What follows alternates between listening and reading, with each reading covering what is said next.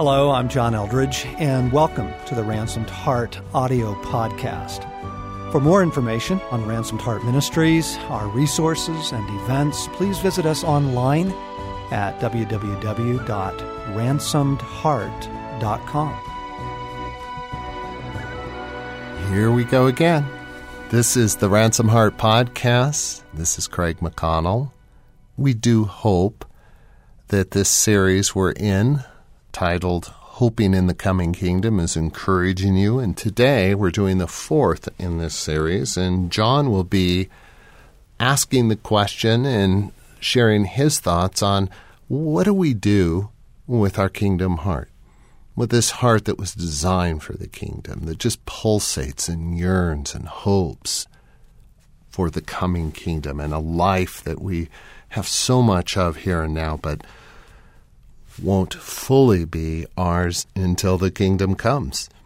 I think this podcast will provoke some deep thinking, some yearning, and I'm sure you're going to enjoy it. My question is, so what have you done with your kingdom heart? Given all that was being awakened and reminded of and discovered for the first time, and hope and promise, and that heart, which is the deepest, truest thing about you. What have you done with your kingdom heart? I am sick of goodbye. I hate it. I really hate it. Dropping Luke off at school and driving away was just absolutely brutal. And then we went back for Parents' Weekend.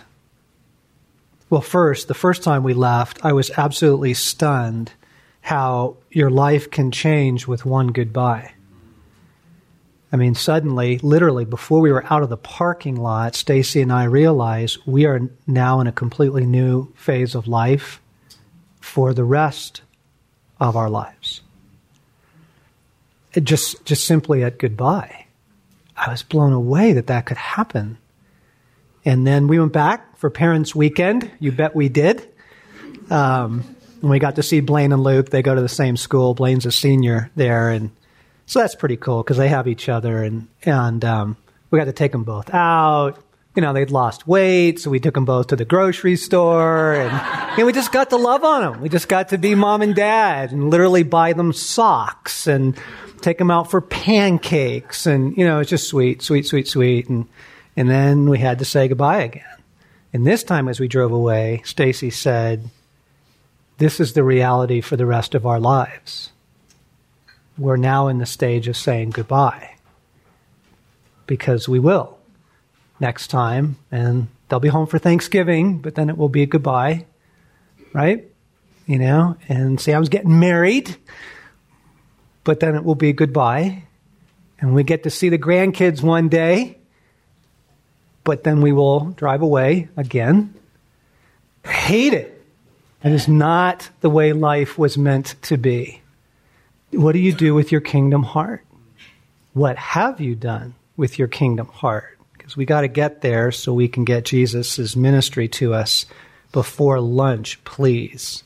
I want to show you a scene and then do a little reflecting.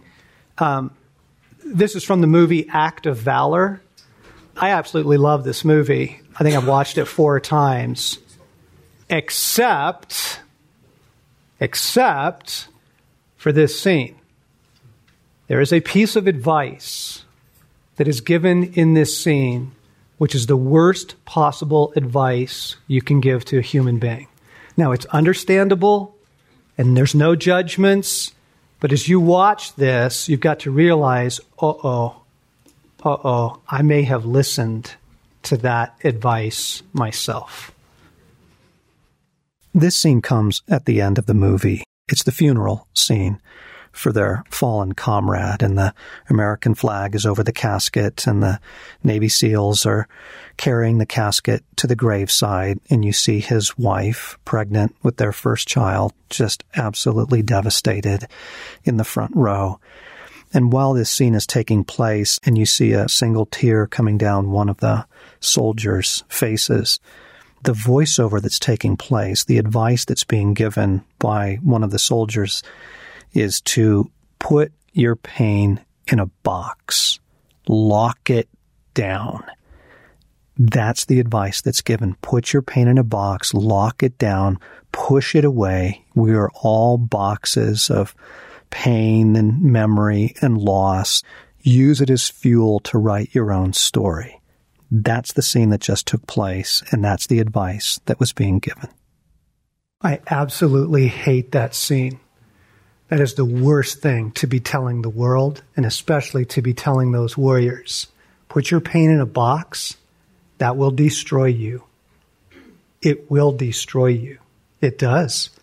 Look at the incidents of divorce and alcoholism and suicide in the military, especially for those on multiple deployments. That is not what the kingdom offers. The kingdom offers something far better. Jesus says, I've come to heal the broken heart. The kingdom heals. And yet, that's the temptation when you're in it with disappointment, loss, unrealized dreams, right? Shut it down. Shut it down, pack it away, right? Shut that part of your heart down. You don't have to shut all your heart down. You can still be, in other circumstances, a kind of perky person and jovial and great to be with, but you've got massive regions of your soul that you have shut down. And that's horrible. We give up on relationship because it is partial.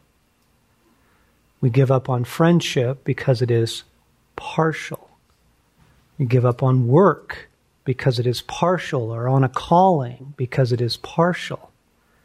When I was on that trip a couple of weeks ago in the Yukon bow hunting moose, we were as remote in the wilderness as I've ever been. The guide that we were with told us that the wildlife will have never seen a human being where we were. We drank straight from the Jennings River. We didn't even purify the water. It was a remarkable experience, and I had so much hope set on it. And it was mixed. It was partial. We didn't sleep so well. And there are just a number of things about the experience that weren't what I had hoped for. Now, there were some really great things. But man, I was on this roller coaster. I was on this roller coaster of hope and despair every day. And finally, I was out in the field one of those days. I think it was the 6th day. And I'm like, Jesus, you got to catch my heart. You got to catch my heart. And suddenly this verse from 1 Peter came to my heart. Set your hope fully on the grace to be given you when Jesus Christ is revealed. And I'm like, fully? I don't even think it's set partially there. I mean, not in practicality, right? Not really, not in day-to-day living. Now, I believe in the kingdom, and I believe everything I just told you. But in day-to-day living, if you just kind of do a quick check and say, what am I hoping for these days? What am I hoping for these days? You either discover that the answer is not much, or you hope it's going to be a good visit on Parents' Weekend. And that's a good hope. You hope that, Christmas is going to be fun this year. You hope that you can take that trip you were planning next year. You know, good hopes, but they're all very, very temporal hopes. They're not kingdom hopes. They're not the anchor of the soul. They're just not. And I was struck by the temporality of the hope that I was living with, particularly in this trip. I was hoping I was going to get a moose, with my bow. And yes, no, and lots of thievery and missed opportunities. And it just began to feel so salted, and I'm like, really, really, set my hope fully on the coming kingdom, fully. And so I asked you earlier, what have you done with your hope for joy? What have you done with it? What do you do with it? And I brought props for my confession. I'm about to make a pretty big confession here. This is one. I have several sunglasses. I mean, these are Maui gems, you know? I mean, not only do they make me look really cool, but I mean, yeah, come on, right? Very nice. This is another, what have I done with my hope for joy? This is a remarkable fly rod. This isn't just any fly rod. This is the new Orvis Helios, okay? Yeah, a little sigh over here, okay? And this isn't just a piece of fishing equipment. This is a promise of heaven. You think I'm kidding, right? Sunglasses, fly rods, and I don't know if you've discovered these Bequet caramels. You can get them at Whole Foods. They're a salted caramel. You'll notice there's only one left in the bag. This is an utterly embarrassing moment. This is what I do with my hope for joy. This is what I do with my kingdom heart, right? I mean, when you lose any real sense of anticipation of the kingdom coming, you go looking for something to ease that ache, right? I would love for you to take a second look at the magazines you subscribe to or that you pick up at the store. And I don't mean pornography. I mean, what are the magazines that you get in your home, right? Architectural Digest, Williams-Sonoma Catalog, Southern Living, right?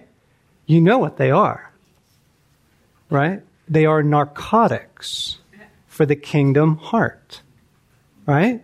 Because they promise the coming of the kingdom. Mine is the Drake magazine. It's a fly fishing magazine. Exotic locations all around the world. Seriously, right? What have you done with your kingdom heart? You've given it away to all of your less wild lovers. You've given it away to all of your attachments and medication and addictions, right? I mean, come on. This is what we do. Right? I mean, television, just something to numb the soul? Or daydreaming about that trip you're going to take? And those are good things. By the way, that's a great magazine, and those are fantastic caramels, and this fly rod casts really, really well. You know, there's not evil things. It's just, I gave my kingdom heart to them. Right? It's like, where do you take your kingdom heart in a world like this? Oh, man. But mostly what we do is we go to survival mode. That's what we do, really. Those are our medication on the side for the most part. What we really do is we go to survival mode, right? We get busy. Get stuff done. You know, just throw yourself into something. If that's your survival mode, that's not everyone's, right? Some people's survival mode is to get lost in other people's socio-dramas, right? Because it distracts them from their own. So they just serve a lot and kind of get lost in other people's stories, and they care for people, you know, excessively, right? Survival mode. I think I would describe my survival mode over the years as striving and indulging. Just attack the day, get my to-do list done, hit life hard, and get home in the evening and have a little caramel. It's embarrassing. It's embarrassing. Oh my goodness. Right? We go into our survival mode. This is what Jesus was saying, was he who seeks to save his life will lose it. Your survival mode is extraordinarily damaging, by the way, whatever it is. Survival mode typically looks like shutting down most of your desires shrinking them to a size that something in this world can fill, and then trying to find that something, right? Meanwhile, just sort of scrambling to try and keep control of your life, whatever it is you do to keep control of your life. And so survival modes are as beautifully designed and as uniquely elegant as all of our fig leaves, but they pretty much serve the same thing. They're the way that we try and pacify our kingdom heart in this world, right? Because you're made for that. We're made for that. And nothing will satisfy us but that. Whoa. There's just times when these podcasts and the topics, whether it's a live conversation or an excerpt like this, that I listen to them and drawn into God in a way where I just long and yearn for more of Him. That was my experience of this segment of our resource called Hoping in the Coming Kingdom. And if you'd like to get more of this topic, join us at ransomedheart.com. Check out our store. This resource is available exclusively through Ransomed Heart, but you'll find a lot of things that will just provoke, encourage your heart, your walk with God. Do hope that this series is encouraging you, and hope you'll join us next week in this series on Hoping in the Coming Kingdom.